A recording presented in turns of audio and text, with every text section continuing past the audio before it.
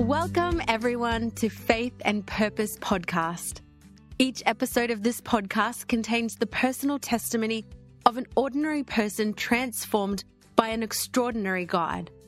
My name is Kaylin, and I'm here to introduce this podcast for my friend Jesse Duke. Jesse is a husband, father, author, life recovery guide, lay counselor, and small group leader. But his most important role is disciple. As a disciple of Jesus, Jesse created this podcast to help other believers tell their faith stories. We'll be hearing the personal testimonies of all sorts of people who have one thing in common. Jesus has transformed their lives. Jesus used parables because he created us to learn best through story. And as we listen to how God has worked in others' lives, we find encouragement and inspiration for our own faith walk. Whether you are already a believer or just a curious seeker, we believe that as you listen to these stories, you will be encouraged on your own faith journey. We are sure that God can speak to you through one of these episodes, and that you will see that our Heavenly Father truly works all things together for our good when we simply love and trust Him. If you are currently going through a trial, we believe that you will come to see that your troubles, heartbreaks, and failures are not gravestones, but stepping stones into new life in Christ. Here's Jesse with today's guest.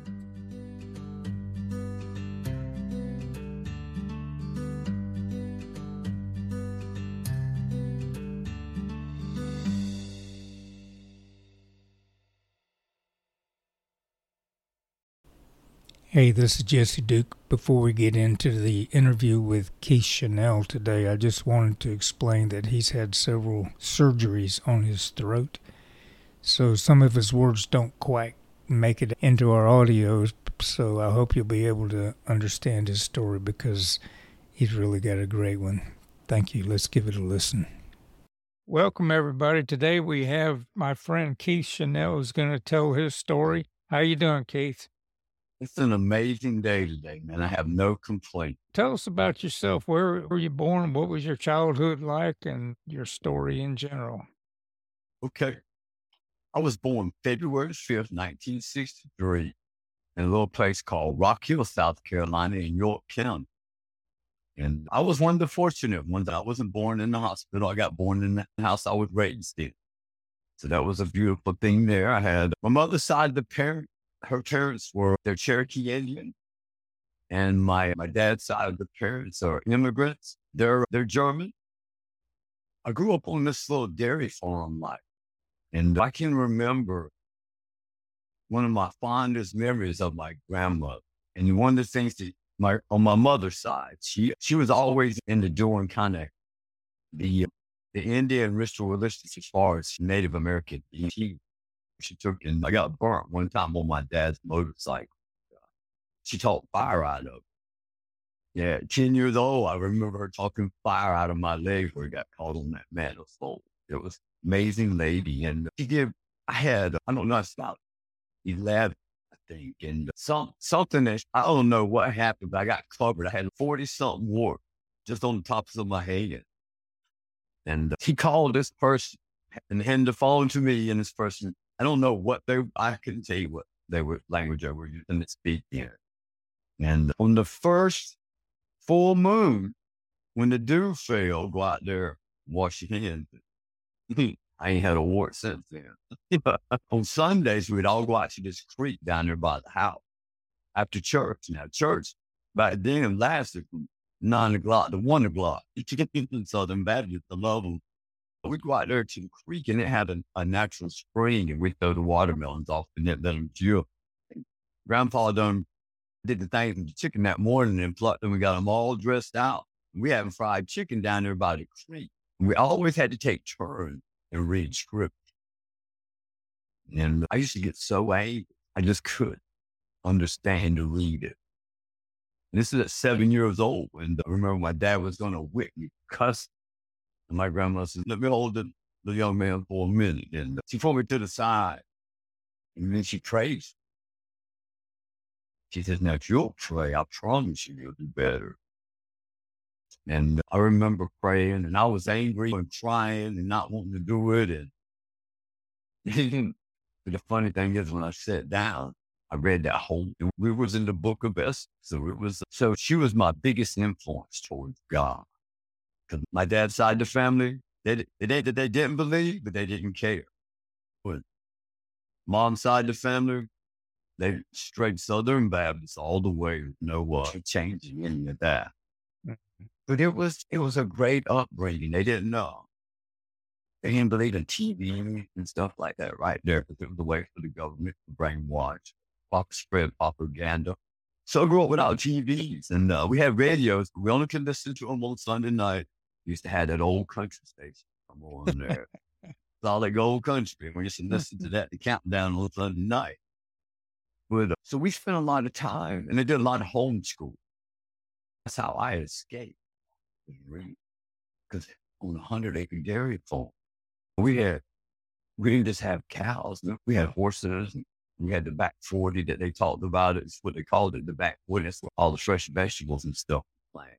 So there was something going on 7 days a week, just about 24 hours a day on that farm. It becomes mundane when you're born into it and you do it all the time. It does. So you learn, because I wasn't a hunter like my dad's side. They believe in killing everything. Not just, I killed one animal, and I killed that deer. I was like, okay, this ain't me. I can't do it. If I'm starving, it'd be different, but Yeah. I never was. But growing up, man, at 5 years old, I committed my first crime. Country store where everybody goes and sit at. And Sundays and Saturday evenings and checker games and little card games and turkey shootout back. And there's a little old handgun in your own ship. Like that doesn't fuck me. No, you can't have it. So when my mom turned her back, I grabbed the gun and run, got in the car, locked the door, and tore it open. Getting a whooping in front of all those people wasn't easy, but having to go apologize and hand that gun back to the store owner. It was a terrible day. I did not want to give it back, and I did not want to tell that man I was sorry for taking his property. But I knew not to steal it, and I knew to lock the door. You know what I'm saying? It's a 5-year-old. So that's some kind of environment upbringing that's involved in some that I do. But like I said, I had mother's side of the family were beautiful people for God. When my grandmother passed at 11 years old, almost 12. And at 12 years old, I got introduced to something that took me on a journey up until about 3 years ago. I played with that heroin for a long time. At that 12 years old, I got my first shot. Mm-hmm. And I knew then I didn't need nothing else. I mean, it ain't that I didn't do everything else. That was my go-to. That was what I went to bed with. That's what I got up with. That's what made my decision. How did you come across heroin in the country at 12 years old? I'm a 12th generation jarhead. Grew up down there on Paris Island for a few years, and all the men on my side of the family were Marines. And my mother's brother, he was a Marine, and his name was Sherman. He came back from over at Nam, and came back with that. And I called him a few times. And I was playing around, experiment with some stuff like that right then, and weed, but I wasn't a whole lot of things I was doing. But when I did that, I didn't need to know. That was a wrap.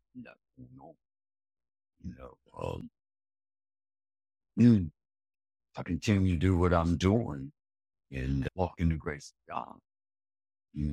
I'll be at my 3-year mark January 5th. We do recover in spite of the decisions we make and the attitude we have coming in. I knew there was more to life. Going to work and running a farm, being a part of the family. That makes sense. Just knew there was more. So growing up, when I got at 14, let me start there. At 14, committed a crime against the family. False imprisonment, hostage taking, pointing and discharging a fire. and my step. And they sent me, I spent 4 years in there. And while I was in there, they sent me to this evaluation. I didn't do very well there, so they sent me to a reformatory school called John G. Richards Reformatory in Columbia, South Carolina. And it was a work reformatory. It took care of cattle, which is, hey, that buddy, I was there and I just not being in touch with reality, not knowing how to deal with the withdrawals at that time. And even that, I don't know if I really went to a whole lot of withdrawals, but I know that's all I thought about. I think the physical sickness wasn't there, but the physical obsession never left me. So I did some good behavior, got into this specialty shop to do electricity, and got me a knife, saw blade, took it back to barracks. And the gentleman that was going to go with me just got scared and told, and I didn't cut through some bars. It was a wrap. Then so now I get to go. Then I get to go to the big boy place and hang out for my last almost 2 years. From there, it was no looking back as far as lifestyle that I was going to choose. It wasn't forced on. I chose to do everything I've ever done. I don't think I've ever committed an innocent sin. That's done. So when I came out, I met this lady in the club, got married. That lasted about 9 months. And I started to work for a company in Rock Hill called ProCal Racing Decal. They put decals on NASCAR. And so I started putting decals on NASCAR. The very first car I ever did was for Harvey Gantt. Had a big old red mountain on the top of it. Folgers Mountain Grown Coal was the name of it on this car. And so I was traveling around doing decal on NASCAR. And Rusty Waller, Bill Elliott. I got to meet all those guys. And it came through. And the NASCAR did came through. Did your drug test. And I failed. So they gave me 6 months. You gotta get cleaned up. Do what you got to do. Come on back. You know what I did? I wasn't ready to do what I was supposed to do. Trust in the mindset. Lied about everything. And forged some paperwork and came on back. Paid for some paperwork to go back. I wasn't there long. And they come through and did another one. And when they did this one, and I failed, they escorted me out of the pit. I can't ever go back. But they say it's a life thing. I can't go back to work ever again. It was a great, and this happened in Pocono, Pennsylvania. Yeah, I had a great start in my early 20s. I had a great start.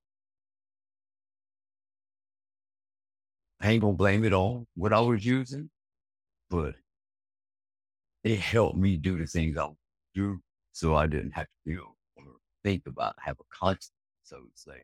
And after a while, that humanity switch stays on.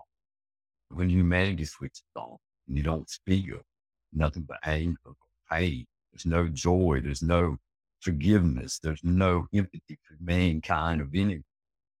No, everybody I came into contact with after that point was nice, especially my parents, my siblings, because they're doing everything they can to save their son, who deserves better because he can do better because they know he's better than that. But he don't. What about your grandmother? What about God? Where's God at? I ain't seen him in a minute since I took my grandmother, resentment. I didn't know that's what it was at the time. I didn't know how to handle it. See, I know you're real. I don't care if you did nothing for me. You took something from me. You ain't gave me nothing. Can't see that. I said that to this God of mine. For a very long time. So I ended up getting married. I had 2 beautiful children, but some mother. I was impressed. Holding them in my hand. It's a beautiful thing. You hear your first and your second, whatever boy you are, take their first breath. When you take them home for the first time, and they're shit. It's a beautiful thing. I was blessed. I got a son and a daughter. But that still didn't change my life. Now I'm trying to keep a job on the front for my family and everybody around me in the neighborhood.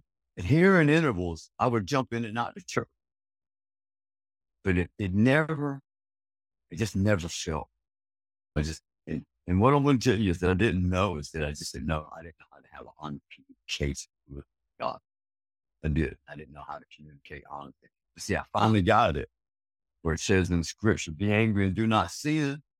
I'd like to know how you do that. When I found out sir, I'm sitting in prison and I'm waiting to come home now. And I'm like, I don't know, about 6 months, 7 months away from being in the U.S. I get the phone call about my mother. I just walked out of the LT's office when I was in the middle of the wreck field, yards flowing. He's telling the other COs, just give him a minute. I'm screaming at the top of my lungs, help you, God. Really, you let me get this close. This 15 calendars in prison. And I didn't let my mom come see me, but twice. She got no business being back there. I did that. I'll do my time to come home. You know what I'm saying? Yeah, let me get this straight. So you were angry at God because he took your grandmother and you had a resentment there. And then while you were in prison, your mother died. Yes, sir. And you said about 6 months before you're to get out? Yes, sir. So then you're angry at God because of that? Yes, sir. Very. Okay. Totally understandable. Yeah. Now I'm telling you, if I can get out in 6 months, you help me do this. You help me do, because I knew he helped me get through that time. And I'll be glad to share some of that with you too. I did hard time, but I chose to. But what I'm saying is about this be angry, do not sin, is that I had to be honest with it. It was okay at that point in time to say, if you God. It was okay at that point in time to say, you took something. You ain't gave nothing. Second time.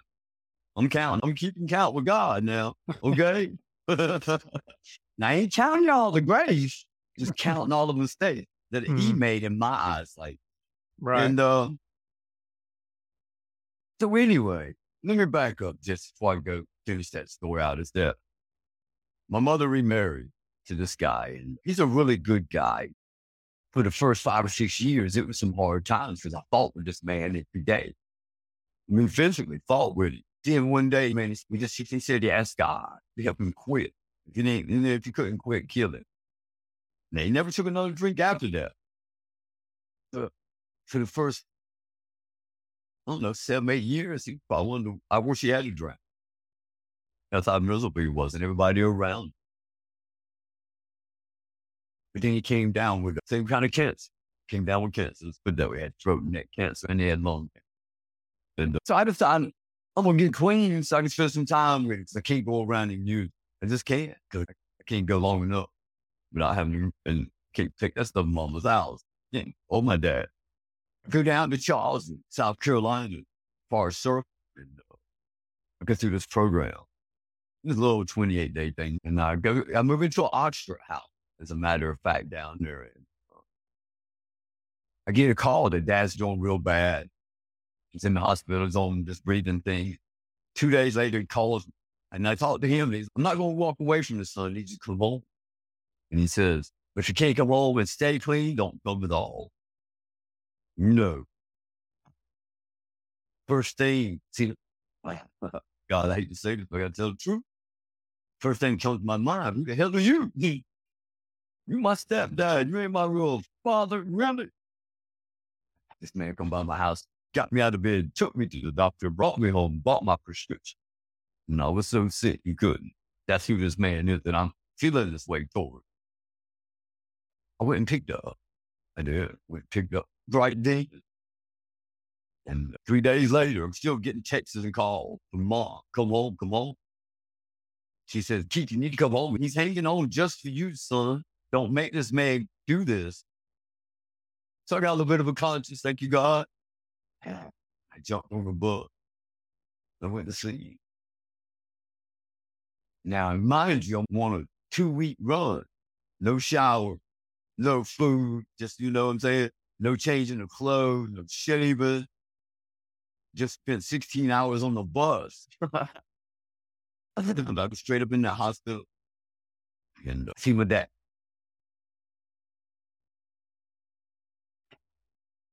He told me, go home, man. He said, I love you, but I can't take this. Mm. So we'll home. I did the shower thing. Come on back. It got real bad and refused the medicine. The pain, trying to pass out from the pain. And they were trying to give him more medicine. I wasn't letting him give him medicine. I ended up fighting, going to jail. So I get out of jail.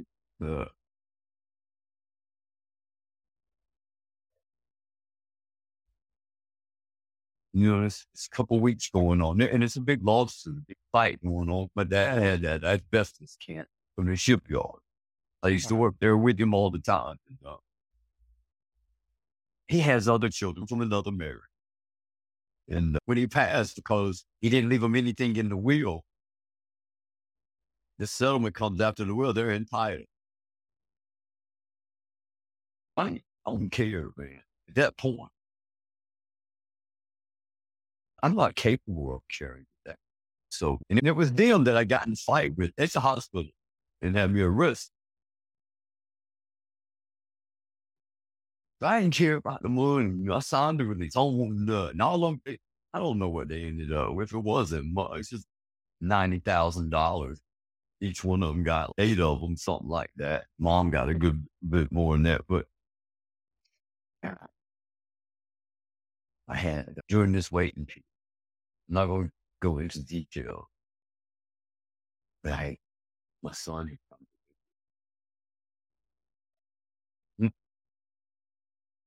Your voice dropped off there. I didn't hear that. he come to live with me where I was living at, which wasn't too far from where his mother and his sister lived at. And he was heavy. I just can't control. And there wasn't no control ever anyway, but I thought of men. He's pretty good with that stuff. But he comes to live with me. Doing things around him, showing him things.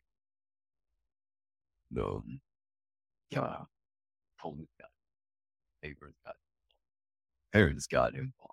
Mother got involved. All in this one situation.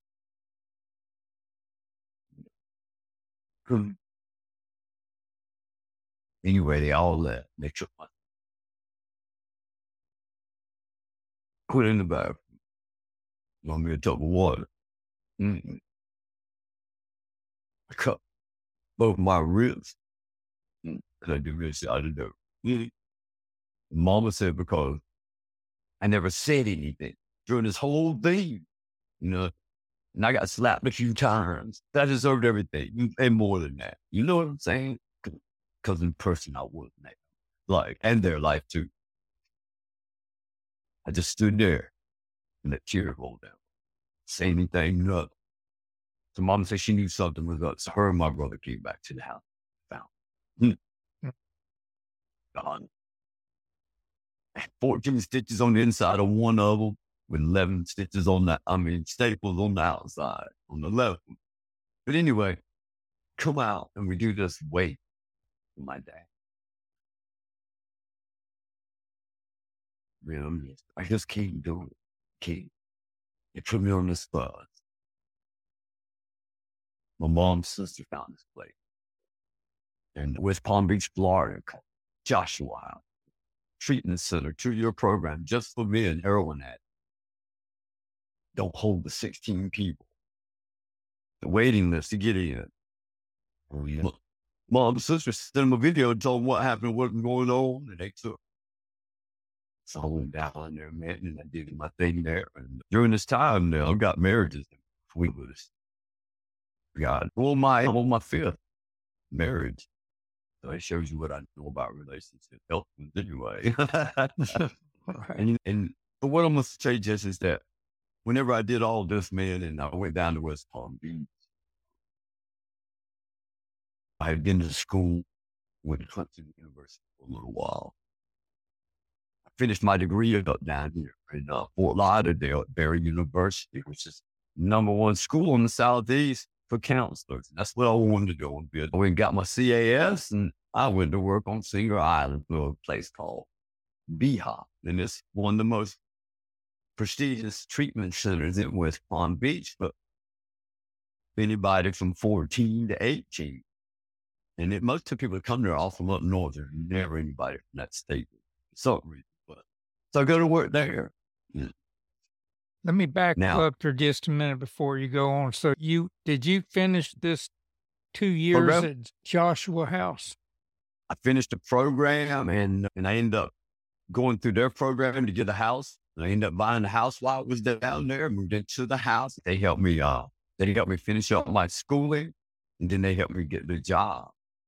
So your school, when you say your schooling, you mean like a bachelor's degree? I got a bachelor's degree in psychology with an emphasis in a chemical addiction counseling. Okay. All right. Yeah.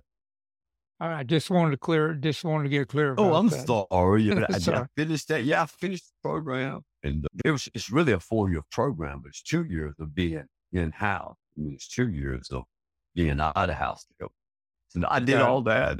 But at this time, I decided this ain't working. This little $42,000 a year job to start off. We had great benefits, but I'm like, this ain't me.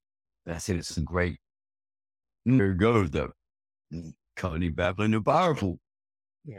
I already had some guys on some go. I just haven't been using them as a resource. So I reached out and started moving stuff on the side, illegal stuff, making money on the side, keeping a good job as a front. There's a lady that comes through there. When she graduates the program, we end up starting dating. That's totally code that violates everything across the board. So I ended up going to meet her family. When I went to meet her family, they were Spanish. They lived in a little place in Central Florida, and I knew something was up, but I didn't know what. So after a couple of visits, her dad took me in a little cellar he had. They grew stuff around that. I learned how to grow. Once I learned how to grow, I can't be a part of illegal activity like that and not partake of it. I can't just, so now I'm using it. It doesn't take long before I go back to what I like best, heroin. But now I got the heroin at night. I did this. I didn't do this for almost 2 years. That's all. In that 2 year period, I accumulated a lot of stuff. But you don't know what to do with it. Because I wasn't educated in the area of how to clean it and put it somewhere safe and make it work. So now you got stuff buried in all whatever. And outside the house, like everybody else, when you walk inside, you think, man, but that's what I'm saying. There's so much immaturity in that lifestyle people that anyone ever made out there for a very long time. So much immaturity, nothing. There's no planning. It's just doing. But I'm going to tell you about, just when I tell you all this, 2002, went to prison for killing somebody. Greed, $28,000-$30,000 a man lost. Like a check. During this process, I get shot 5 times. And I've been in and out of institution all my life. I ended up taking a plea deal. I spent 3 years fighting this case. Everything across the board from the beginning till I actually went to court was 25 to life, 25 million. They took everything. I gave them everything that I had that I wasn't supposed to have. Houses, cars, a little bit of money. And the wife, she had to divorce me and testify against me, so they would take the kid. I know but it doesn't matter. But I ended up with a 15-year-old son. I don't know. But what anybody else thinks, that's inconceivable in his mind here. 15 years. Because I've never been someone who's calculated time, especially growing up in Gulf. I never wore a watch, so I don't care about time. But about 3 years into my sentence, it set in. I'm never coming out of it. Never. With I charged with life. Put me in a violent camp. I went to Martin CI, West Palm Beach, Martin Correctional Institute.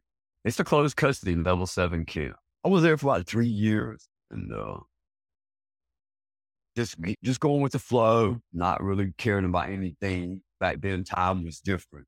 I had gotten some heat put on me. Someone else took it as disrespect, and it was a gang member, and he thought I was being boastful with things that I had put on me, and I got stabbed twice, and I got put on one of them bags for a couple of weeks. I wouldn't go into protective custody. Back out and go. I had a Cuban, Julio Anstavero, great dude, gotta love him. And he says, I know what you're gonna do. He says, but if you can do this your way, you're gonna die. You can handle it. I got a suggestion for you. You can handle it this way. Everything will work out. So I listened to him. If you ever see anybody on the streets that has a Z like this across the forehead, if they have a J that goes from the corner of their mouth up to the end of the ear, and they tell you they've been in prison, that's what they do to snitches. That's what they do to people who channel. That's what they do to people who do things against the community that they're not supposed to do. I made me a saint, and in there they had bars. They didn't have walls. They had bars on the front of the rooms, and I cut a Z on his forehead. He got up and went straight and told, and they put me on CM. They gave me CM, closed management. That means I'm in a room. I'm in an 8x8x8 room, 24 hours a day, 7 days a week. And they got different levels. And I went on level 1, which is the highest level you can go in on. And you get to come out of the room for an hour once a shower. once a week. Once a week. Yes, sir.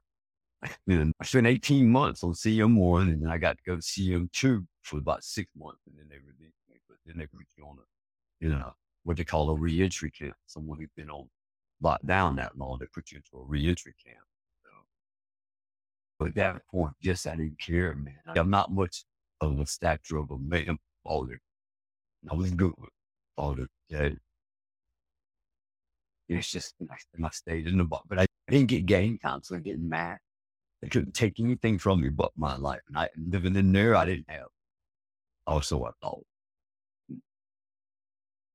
After I finished the CM camp, they sent me to another one. And there was a guy, and he used to come and sit on my bed and bring what they call a bowl of.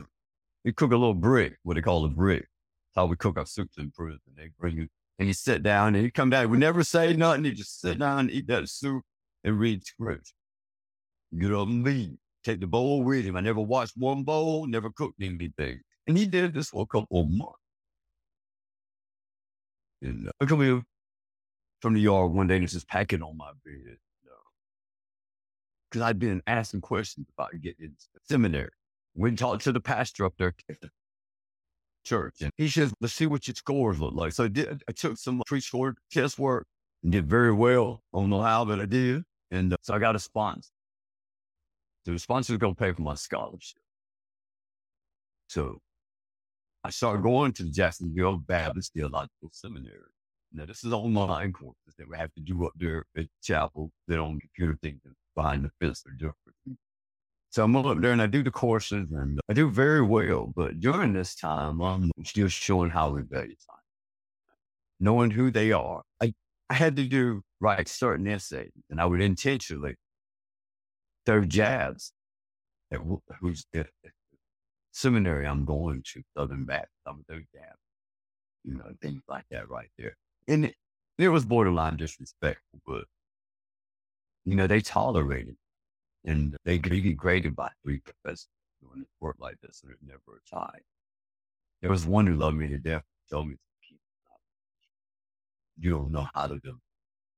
There was the light that I could shine. Yeah, hey, grace of God just has no eating. It doesn't. And so I ended up graduating there. And I did very well in there. I ended up walking away with a bachelor's degree in systematic theology with an emphasis in exegesis, the interpretation of scripture. And I studied both the languages of Hebrew, and I only got through one of the Greeks in the New Testament. I didn't complete the other one, but those are the things that, but what I was doing. I wanted all the information I could get on God so I could form this opinion about it. I mean, I researched it. And what come to happen was that when he told me that, I knew I wasn't meant to be. And I didn't know what to. So I took and I started doing a little bit of wreck time preaching. You know what I mean? I go out there with my trusty sword and then just start putting stuff on. One of the first sermons I ever did, and this is just, I did a call the plate of life too full. And this comes out of Luke 10, 38 and 42, second verse. And Martha and Mary, Jesus stepped off in the house to visit with them. And one of them's up, just cleaning and cooking and moving stuff around. The other's standing at his feet, loving him, on him. The plate of life can become too full. And there's things that everything in our life, for me, should have a priority. No matter what I'm doing, everything should have a priority and can work its way down. So we see one sister doing the party thing, sitting with the master. We see the other ones she's so busy preparing for him. She acting like he ain't even there. Right. You know what I'm saying? So it talks about she's too distracted. She's so distracted with serving and setting up for him that she can't enjoy it. So that's one of the first things that I ever taught on was but I look at that today, being in recovery. Today, I don't struggle with the physical desires of you or drink, but I haven't because I don't pay attention and I don't keep more of a conscious contact with my God. These gifts of recovery are taking me out of the because when they lose their priority, your gratitude, they know what they become being. Right. So it's very important not to. So anyway, just that part there, man, when I came up, finished school, got in some trouble. They sent me down south from up here. I was up here in Putnam, CI, and they sent me down to Hardy, CI, which is another CM deal. That's where they put knuckleheads at. And I spent my last year and a half there, 2 years there. And that's where I really got into doing that style of teaching, preaching, teaching. And I used to teach Sunday school every Saturday and Sunday morning there. And it made a difference. But I put all that aside when they gave me that about my mom. And then they put me in the box too for 30 days. So I come out of prison. The game plan before she died was to come home, South Carolina, and take care of them. But after she passed away now, this was during COVID in 20, right? During COVID, hard. But they're not giving bus tickets to inmates out of the state. Now, they're giving me a bus ticket from Central Florida to Jacksonville, but then I've got to get an Uber or whatever to go across state line. Then I get another bus and go on into South Carolina. But they won't. That's So I get here to Jacksonville. I'm not sure what to do, man. It's Lighthouse Ministries in Jackson. Decided they want to take me in and give me a chance. They're so ridiculous. I just couldn't. I couldn't do it. I'm sorry. I ended up when I left there. I went new. Period. I overdosed 3 times in 8 days. Let me tell you about Greg Sneak. Same EMT came in. The first time he got me out of the front yard. And then I was getting up. So it was no big deal. Second time he came and get me was in the house. And he done put me on the gurney. I talked my way off that gurney. Third time, he got me out by the pool. He says, I don't care what you say, what you do. You're not dying on my watch. You can die tomorrow. You going to the hospital today. He kept me strapped down that gurney and took me to the hospital. Let me interrupt you for a second. Where'd you OD on? fentanyl. Did I you didn't know it know? was fentanyl. No, I was Right, shooting heroin. I thought it was all heroin, but it wasn't. There right. was fentanyl in there. So when he took me to the hospital, man, they sent me up to Baptist in Jacksonville on the second floor, mental ward for violent people. Yeah. And I spent 20 something days there. And then they shipped me up to the third floor for treatment because I'd signed up for it at this point. So I did the treatment and they got me in touch with the 3/4 way house here on the island, Mr. Green's house. And I went there. And when I got in there, here's what I'm taking. And I've told you about all this crap I've done up till now, right? Intentional harm, intentional disrespect for the lives and people and all of that, right? So now I get here and I'm not there but a week and I get COVID. I didn't know it. I go to the hospital and they're like, you got COVID, but your oxygen level ain't low enough. It's got to drop another 2 points so we can admit you. Yeah. Before I can get back to the house, because they want to know where I'm at, I tell them where I'm living. They just got there. Before I can get back, they didn't call me. But when I get back, all my stuff, and it's raining now. This is in December of 20, something like that. All my stuff sitting in the front yard. And he's telling me I got to leave. I can't stay there. I'm like, hold up, man. What was I supposed to do? You just come and got me from the hospital.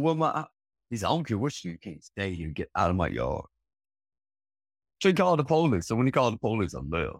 So I go over to the church and on the corner of 14th. Lady says, I can't do nothing either, son. I'm sorry. So she gives me a tent and a sleeping bag and throws all kind of food, dry goods and stuff, canned goods into a box to take dinner. I'm angry, man. Really? I got COVID. So I cussed her out. And by the time the police gone, and it's one of his people on the force. He said, look, man, I can't do nothing for you. He said, my hands are tied. He said, here's $40. Get your Uber and get across that bridge. So I got an Uber and I went to Jacksonville. That's all I really remember, man. When I woke up 8 days later, taking this tube out of it, I ended up on the incubator. And then I spent another 6 days in ICU. So when you come out and you're homeless, though, just during the middle of that COVID bad, you're homeless, you got no address. They got a little place where they're putting homeless people or letting homeless family stays out there next to Middleburg and 103rd over there, Old Middleburg Road. They had this little place set up in this little cow pasture-like area. And they had golf carts that were controlled around it. And they had these little things that you use the bathroom set up out there. But they also had the ones that had water in it. You could walk and you go in and watch it. Right. And they bring food out there and they had tents set up, like almost like military, but they were a little bit better. And once you tested negative, you could leave. But if you wanted to leave and you were considered home and no one there to pick you up, nowhere to go, then they put you in jail. Wow. So I'm moved. So I stay there 8 days, take the test, and I'm still positive. Stay there 10 more days and take the test, and I'm negative. And I come back to Fernandina Beach to Henry Green's house. He has a program. So I committed to 6 months. And I got response. I went to meetings every day. I saved my money, got a job. After 6 months, I went to my own place. So started getting more involved in the field. And then, I don't know, somewhere 9-10 months into the program, my liver is messing up. I damaged it bad. I've been Hep C positive since 92. I tried the interferon and it would work, but I rejected it. This new stuff that got out. Ended up getting to do it, but anyway, I ended up having to go to treatment. And the first thing I had to go through was chemotherapy. What therapy? Chemotherapy. Okay. So I did the chemotherapy and Tell me it was hard. There was this, what was the chemo for at that? Let me back up. You had COVID, you got over COVID, and then you went back to Henry's place and signed up for 6 months. Okay. Yes, sir. I'm sorry. So Yeah, that's I right. got. Yeah. So I'm just looking. what did you get tested for? I'm Hep C. I have hepatitis. I have chronic hepatitis. So I have to go Right. in every now and then and get treatment for it. They'll flush it, they'll rejuvenate, whatever. I'm doing, and anyway, I end up coming to what they call stage 4 fibrosis of the liver, which is scarring of it. Now, stage 4, I'm 72, 73% clogged up. That's why I'm having so much trouble with the kidneys, the intestines, and other things. So they do the treatment. But during the treatment, I don't know if you've ever done it, but I've done a little bit of everything since then. And now I know different, but chemotherapy, man, is probably, it takes you some really dark places in your life. The depression, incredible. And it's just a little thing they stick in your vein. You sit there for 3 or 4 hours and it runs through you. And then 2 or 3 days later, you get sick and you stay that way till you get the next one. And you do it like that. But the chemotherapy was rough. So it really was. And I had just finished it. I think I was 40-something days from finishing treatment. Somewhere like that. And I got died. I ended up having this thing on the side of my neck kick. So I ended up going through that neck. So now I'm doing radiation. And I went from 172 pounds down to 115 pounds in 8 weeks. I had to stop treatment. But I couldn't take anymore. And he told me, he said, man, you need to get your affairs in order. This don't look good for you, Keith. I'm sorry. I'm doing the best we can, but I'm just telling you. I go get all this paperwork, power of attorney, take care of a cremation. And it's just things that need to be done so the family don't have, because they got enough to worry about. And he tells me, during this time, there was just so much that went on. I couldn't eat, throat completely shut up. So I ended up having to get a tube put in there, feeding tube to eat with. And I finished that treatment. I hadn't finished, to be honest with you. I got 2 more treatments left. I get diagnosed with colon cancer. So they got to do surgery, got to do recovery. So they got to go in there and take it out. And let me tell you how funny it is. I love these doctors, man, right? I go into surgery, and when I come back out, this is all I remember in the wake-up room. Is he's saying, I want you to know that 3 of those cuts are mine. And I ain't paying him no attention, right? But when I finally get around, I'm like, I got 7 cuts on me that had staples and stitches in them, 7 places. And what it was is a machine attaches to you in 4 of them and does the surgery in the other. But it attaches to you, and they have to take it and stitch you up with it attaches to you. Yeah, but anyway, he goes in there and takes that thing out, and he said he's glad that he did, because he said it's some really nasty stuff, and that would have quit. They take it out, and I let the people know that I have no problem with taking anything for pain while I'm in there, but limit it as much as you can. And whatever you do, I don't care what you give it for pain. I don't want no delight, none of that period. Because that would trigger you. Not even going to try. Too fresh for me, especially that week and in pain. They switched nurses, and this lady comes in there, she gives me a shot, and I knew right away what she did. Set me off. So I start cussing her out, and I'm down at St. Vincent in River City, and I'm telling her to get up out my room. You know what? I told y'all don't give me that stuff, because it makes me good. Makes me very violent and angry person. It really does. So I did a few threatening moves, and to keep me from AMA, and the doctor come in there and release. Now I'm just, wish I'd have made you surgery. Won't get in a wheelchair, told me they stick it up nowhere. I don't need y'all no. If you hadn't gave me this, I wouldn't be in the situation I'm in right. And I fall out there and go walking out of the lobby. I fall out of the lobby into the park. I'm so medicated and keep walking bandaged up. I think Jesse and the real nurse helped get me up in the car. I won't go back in. I came home, man. I tried to move too fast. I healed too quick. Scar tissue doubled almost. And what it does is limits your range of motion. Yeah. They have to do certain stretch exercises now to stretch it out. But anyway, during all this time, I want to take some responsibility. I love her to death. She said, I ain't got no problem with taking you through the steps, Keith. That's all I said. Is I just want to know, I want to understand the steps, the way you explained them when you was up there doing them that Wednesday. Because I went through every session with her. She says, okay.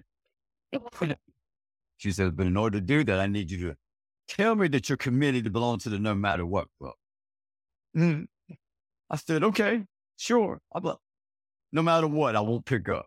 She says, now, because of who you are and the way you live and the way you think and the way you come in at this recovery, your lifestyle and this program is going to test that theory one day, sir.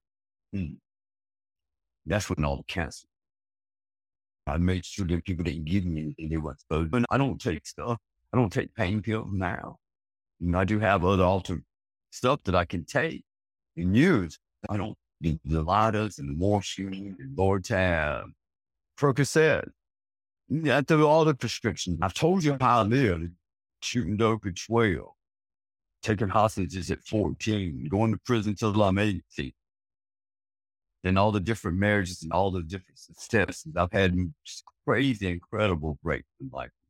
Learning to live clean, sober is the hardest thing I've ever done.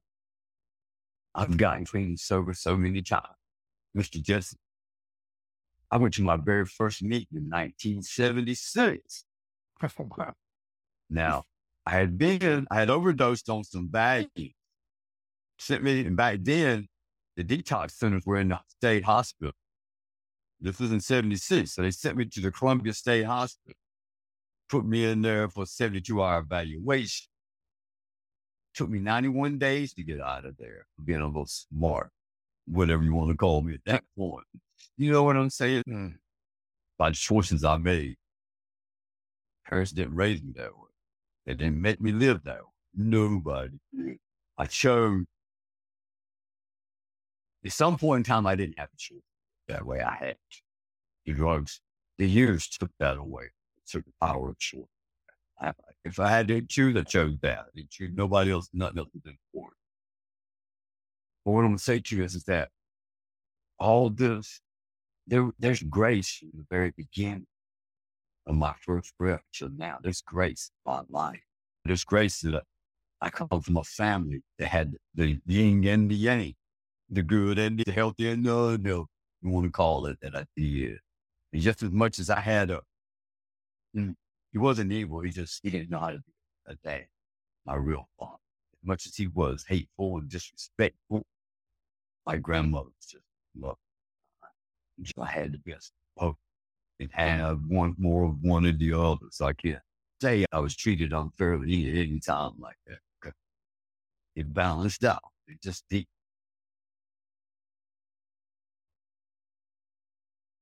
Learning to communicate honestly with God. That's why I'm able to be sit here and talk to you right now and be in a sober state of mind, not just body. I knew after the second round of treatment for cancer, I knew right then. Because I keep hearing people share about struggling with drinking and using. And I'm like, I'm not struggling. I'm struggling with living sober, the behavior, the talk, and the way I act sometimes. You swerve them down. I was using or drinking. What's wrong with that crazy man? He's going to sleep that off. Talking like that. But see, God is showing how I can change. I spent 6 years being the kind of person I am. So these last 3 years, things scratched the surface. But you know what? It's enough to save me so I don't have to eat or drink them. Now I've got to work on learning how to keep the friends that I have, not push them away with my attitude. I tend to be a very angry person. When I'm in pain, I spend a lot of time. No, let me take that back. That's not, I would refuse to say that. I'm having better days now than I had. I stopped treatment 4 months ago. No, I ain't doing nothing else. I'm supposed to go back in and have some surgery done for this. I got another one to come up in my colon. I got another one in my neck. This one in my neck. It's attached to my spinal cord. So I said, you know what, man, y'all do what y'all can do. I'm not letting y'all cut on me anymore. I'm not stick me with anything anymore. Trust God on this, and he's going to let me live. He's going to come and get me, but I'm not letting y'all do anything else too. And that's where I'm at, and I'm okay with it. My family, I talked to my wife first. I talked to both of my sons about this. Talked to my daughter and my brother, and they're okay like that. Hey, we get it, man. I'm going to trust God in this process. And what I'm going to say, this is the most beautiful thing I've ever experienced. You wouldn't believe the people that I have met. Now, I'm a backwoods country boy that learned to be 3/4 slick in the city. But look how I live, man. I live better than I deserve. I do. I got a wife that loves me. I wasn't a father to my firstborn son because I was too stuck in being self-centered and all about cheating, making money. Now I have a 10-year-old son I get to raise. That's about the time I left his life. Now I'm raising him. Yes, he loves me with respect. And not only that, the one that I didn't raise lives with me. And he works with me. He calls me Pop. See, I don't deserve any of these things. I haven't done nothing in my past to keep you deserve these things. God said, my grace is sufficient. I got you covered. And I didn't earn it and couldn't earn it. See, that's why I know I live a life of grace. That's why I don't have a problem with how I live today. I don't have a problem with helping. I don't have the transformation that I see in me, in my life will sustain me until he comes. It will, because every day it starts with him and it ends with him. So long as it starts and ends with him, there's nothing in between me and him. Yeah. Yeah, that's correct. Hey, let me ask you a question. When we started out, you were talking about this verse from James. Was it James that says, be angry and sin not? And you said, how do you do that? So you obviously have learned something about controlling that anger. What do you do with it when it comes up? I mean, you're obviously in pain off and on, and then pain causes. That doesn't push me in that area. I have to, when I get like that, Mr. Jesse, I'll tell you the truth. Jesse will tell you, my wife should tell you, Keith, not people friendly today. You can't, that's why he's not at the meet, because I can't. I don't go out there because I'm not going to take that stuff they're giving me. And if I can't do push-ups and sit-ups to try to ease it or ride a bike, I'll lay in the shower and cry it off. I promise you I will, but I'm not taking that stuff. No. So, but I won't go around people and have to add to my immune system. I won't, man. But here's what I would say. Last week I had 5 days of not really feeling anything, just feeling really good, a lot of energy. And then I woke up at 3:00 in the morning, like I was going diarrhea, throwing up, can't breathe, trying to push this down so I can breathe because it's something catching right there where that knot is. And laying in the bathroom floor, just, really, God, you give me 5 great days now. And I wake up like this, just like I was never had a good day. It's over. Wow. Go down. Be angry. Do not sin. Now, it used to be, I'd be like, okay, F you, God. Now I got your attention. See, I got his, he never lost his attention with me. Right. And knowing that fact, I don't have to cuss.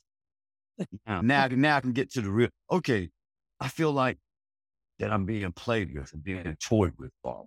You give me 5 great days. No, he didn't give me 5. He let me have 5. Yeah. He's also letting me be sick. Remind me, you are a sick man. Don't you forget that. Because if I forget that I'm sick, I'll a lot of other things. And what if I forget my gratitude? He's to maintain this type of health. Because it don't go green. With that being said, now I go to God, I'm angry because I feel like life is not fair. You know what it ain't? I said, you, and then here's where I catch myself. You let me come through this and this, but now yes, I'm still here. And it goes back to what Paul about that. Uh, if I was not to be in any more pain, you know what? If he was to give me everything I wanted, I'd be the miserable son of a gun in the world. But you can't, now you couldn't give me anything to make me any more joyful about life than I am right now. You could. You couldn't give me a new home or a new car, unlimited fence account. That wouldn't make me happier than I am. It'd bring me a lot of happiness for about 5-10 minutes. It'd be a lot of trauma. But you know what I'm saying? So it's like just communicating. God, I talk to God like I'm talking to you. I'm angry because I feel like this. How can I be healthy and wake up sicker than I was been in a while? That's the threat. You don't count. This vehicle wasn't meant to last. What the soul that he breathed into us, that's eternal. It never goes away. Part of you. So if that's the case, I'm not going to try to work out every day and help you every day. I'm going to try to arrive with this body just barely making it to the gate. When he comes to snatching his soul, I was like, God, boy, you just barely made it. That's all we need to hear. I made it. No, don't care about the barely part. Yeah. Yeah. So let me ask you, obviously you do live with a lot of joy, this awareness of this grace in your life. It seems to me like you're truly living one day at a time. And I don't know, I'm just giving you my perspective. But I'd like to know, are there any practices or things that you do every day that keep you on track with God? Honestly, Yeah. I'm crazy. I talk to him every day out loud. He's real. So I don't have to talk to him here. I don't have to talk to him here. And if they see me riding down the road, how do you know I'm talking to myself? I might be singing. No, I'm just being funny. But I do every morning. It's not too many now. Don't get me wrong, I'm human, so I do make slip up. But most mornings when I wake up, first thing I do is I say, good morning, God. If it's okay with you, I would like to be a part of your life this day. Not my life. We know what people do with it. And if there's any issues, please help me to see them and to deal with them in a way that's honoring you. And that's all I say. And then there's times when, hey, remember what I said I needed you to handle this. And if you don't strike them dead with lightning, then that means I got to go in here and work on it because they ain't the problem. I do. I talk to them all day in my own life. And I'm, you know what? It ain't that I'm afraid to quit and see if this is really what is working. I know this is the honest I've ever been with God. To God more than I have you or me or anybody else. I have. You ain't denied it, lied to him. That ain't true, God. I didn't think that. I didn't say that. No, not true. See how I lied. And see, I give him all my fear. I do. I'm afraid, God, this cancer got me terrified. Someday. I'm afraid of leaving my family. I have the best life I've ever had as far as the family man's concerned. I do. I have an amazing life, Jeff. We have family night. We have date night. We have meeting night. We have recreational. We have something every night of the week that we do as a family. I'm just saying tonight, my play the life is full. But I got the master in the middle. He's first and last, and I ain't got to worry about nothing falling off the plate. I would say that you have a close fellowship, a close relationship with God. And I would say that's from what I understand what you said is that's what's made all the difference. It's Shakti. I've read this thing all the way through every year for 5 years, front cover to cover. Once a year for the last 5 years, I've read this all the way through. Mm-hmm. And it's not because I want to know more. It's because I want him to know that to know more of, Right. and when it calls, see, I can say that. Yeah. That's my, that's the God that we love. When he came in flesh, mm, and still put up with what you put up with. To allow the things to be said and done to him. And that had nothing to do with me. If you say, I wasn't born back then. I didn't do any of that. See, it wasn't the Romans or the Jews or whatever you want to call it did that. That was humanity. His creation did that too. He said, I still love you. Now, I know the gunshots. He said, the surgeons did it. You go, this cancer. Tell me I'm not going to walk away. You know what? I don't care. I don't. If I die, everybody has a time limit. Nobody knows what everybody's dying. That's the thing. I'm not going to go any sooner than I'm supposed to. This cancer can't take me 1 second before God's ready. It can't.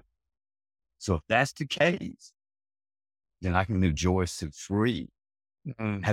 Have to navigate myself with the pain and the sickness.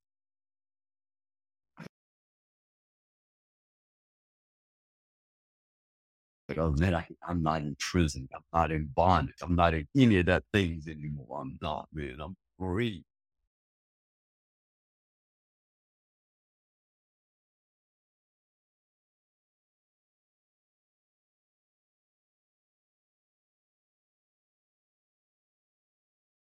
Your story is going to be online and available for as long as there's an internet. Long after you're gone, long after I'm gone, what would you tell somebody out there in the future that is listening to this? What advice would you have for a young man, young woman out there who may hear this someday by God's grace? And what kind of advice would you have for them? Honestly, as men, we tend to be, we stuffers and hands on. We want to fix everything, but we don't want to feel nothing. It's that usually feelings and emotions what drives.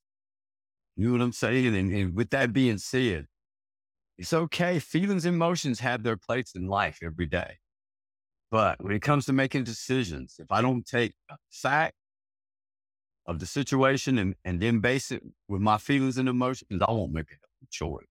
So with that being said, if you don't think there's the God in your life, you don't think grace is working in your life, look for the fact.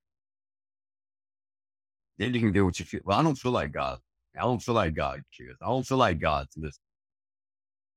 What facts do you have to have any of that? I didn't have any. I just chose. But I knew, in here, I knew there was a God. So when I quit fighting God, then I had to learn how to communicate. Oh, I know who you are, but I'm not talking to you like a little child. So what I'm saying is trust the process of developing a relationship. Allow him to do what he does. Promise you. It ain't that I stopped fighting it, but I acknowledge. Once I acknowledge it, once you open the door, he comes in, what he says, and he did. I'm living. Now, I'm not crazy. You might think I am, but I'm living through. When I open the door to God, life changed. It's changed. Now, is it perfect? Am I perfect? You know me better than you guys, sir. You know I'm not a saint in that world and in my behavior a lot, but in God's eyes, I'm old. Yeah. We were just talking about that in our Bible study this morning, how when we are born again, our spirits are sealed by the Holy Spirit forever.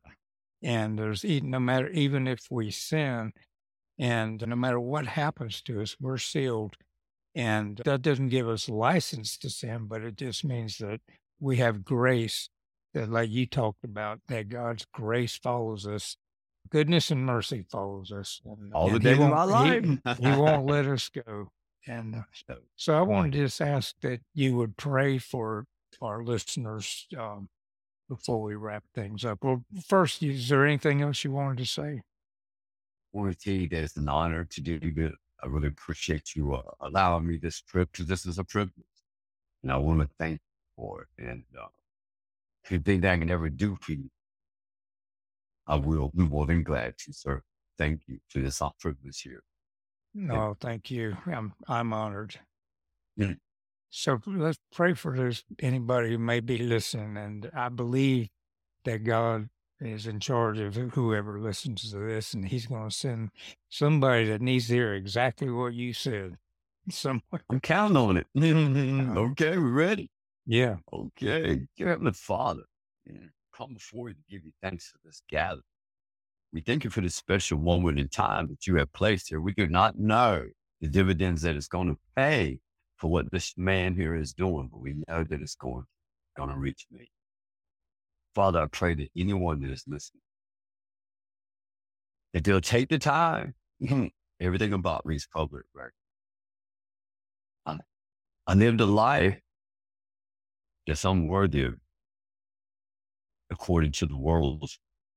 But when I study your word, like it talks about in Romans chapter 12, when I studied the word of God, that's how I know that God loves me and cares. And I know that if he loves me and cares for me, he loves me and cares for you. Anyone out there listening that believes that there's not a God, please take the time to just, if it's not real, then what will it hurt to talk? If it's not real, what will it hurt to study? Give yourself a break and allow God to do what he does best, and that's love up. I pray and ask this for everyone that comes into contact with this. In Jesus Christ's name, amen. Amen. Thank you.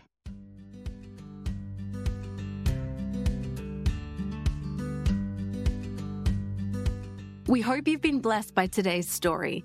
In case you haven't noticed, there are no advertisements on this podcast, and we hope to keep it that way. So if you've heard something that you think could help someone you know, please share it using the link in the show notes. Also, if you will give Faith and Purpose a positive review on your podcast platform, you could help more people find it. You will probably never know how that small effort can make a big difference in someone's life, but our Heavenly Father knows. Speaking of sharing, if you know a Jesus follower with a story to tell, please send them a link to Faith and Purpose podcast. It may encourage them to tell their story. That person may even be you. Our only criteria is that Jesus be glorified. Most Christians don't share their faith because they mistakenly think their story is not interesting enough, or that it's self-centered to talk about themselves, or that they are not competent to explain the gospel correctly. But none of that is relevant. If Jesus has changed your life, you have a story to tell. All of our stories are completely unique. No one has a story like yours, and you may be the only one who can reach someone else through telling your experience. All of our stories are completely unique. No one has a story like yours, and you may be the only one who can reach someone else through telling your experience. So don't be intimidated. A story is just that, a true account of your own experience, and no one can disagree with your experience. When we tell what Jesus has done in our lives, we are being obedient to his command to go into all the world and preach the gospel to every creature. It's not about theology, and it's not about how interesting or special you are. It's all about Jesus. So when you're ready to tell how Jesus has impacted your life, you can let Jesse know at his ministry website, jesseduke.net. There you can download guidelines that will make it easy to prepare to tell your story. Thank you for listening today, and shalom.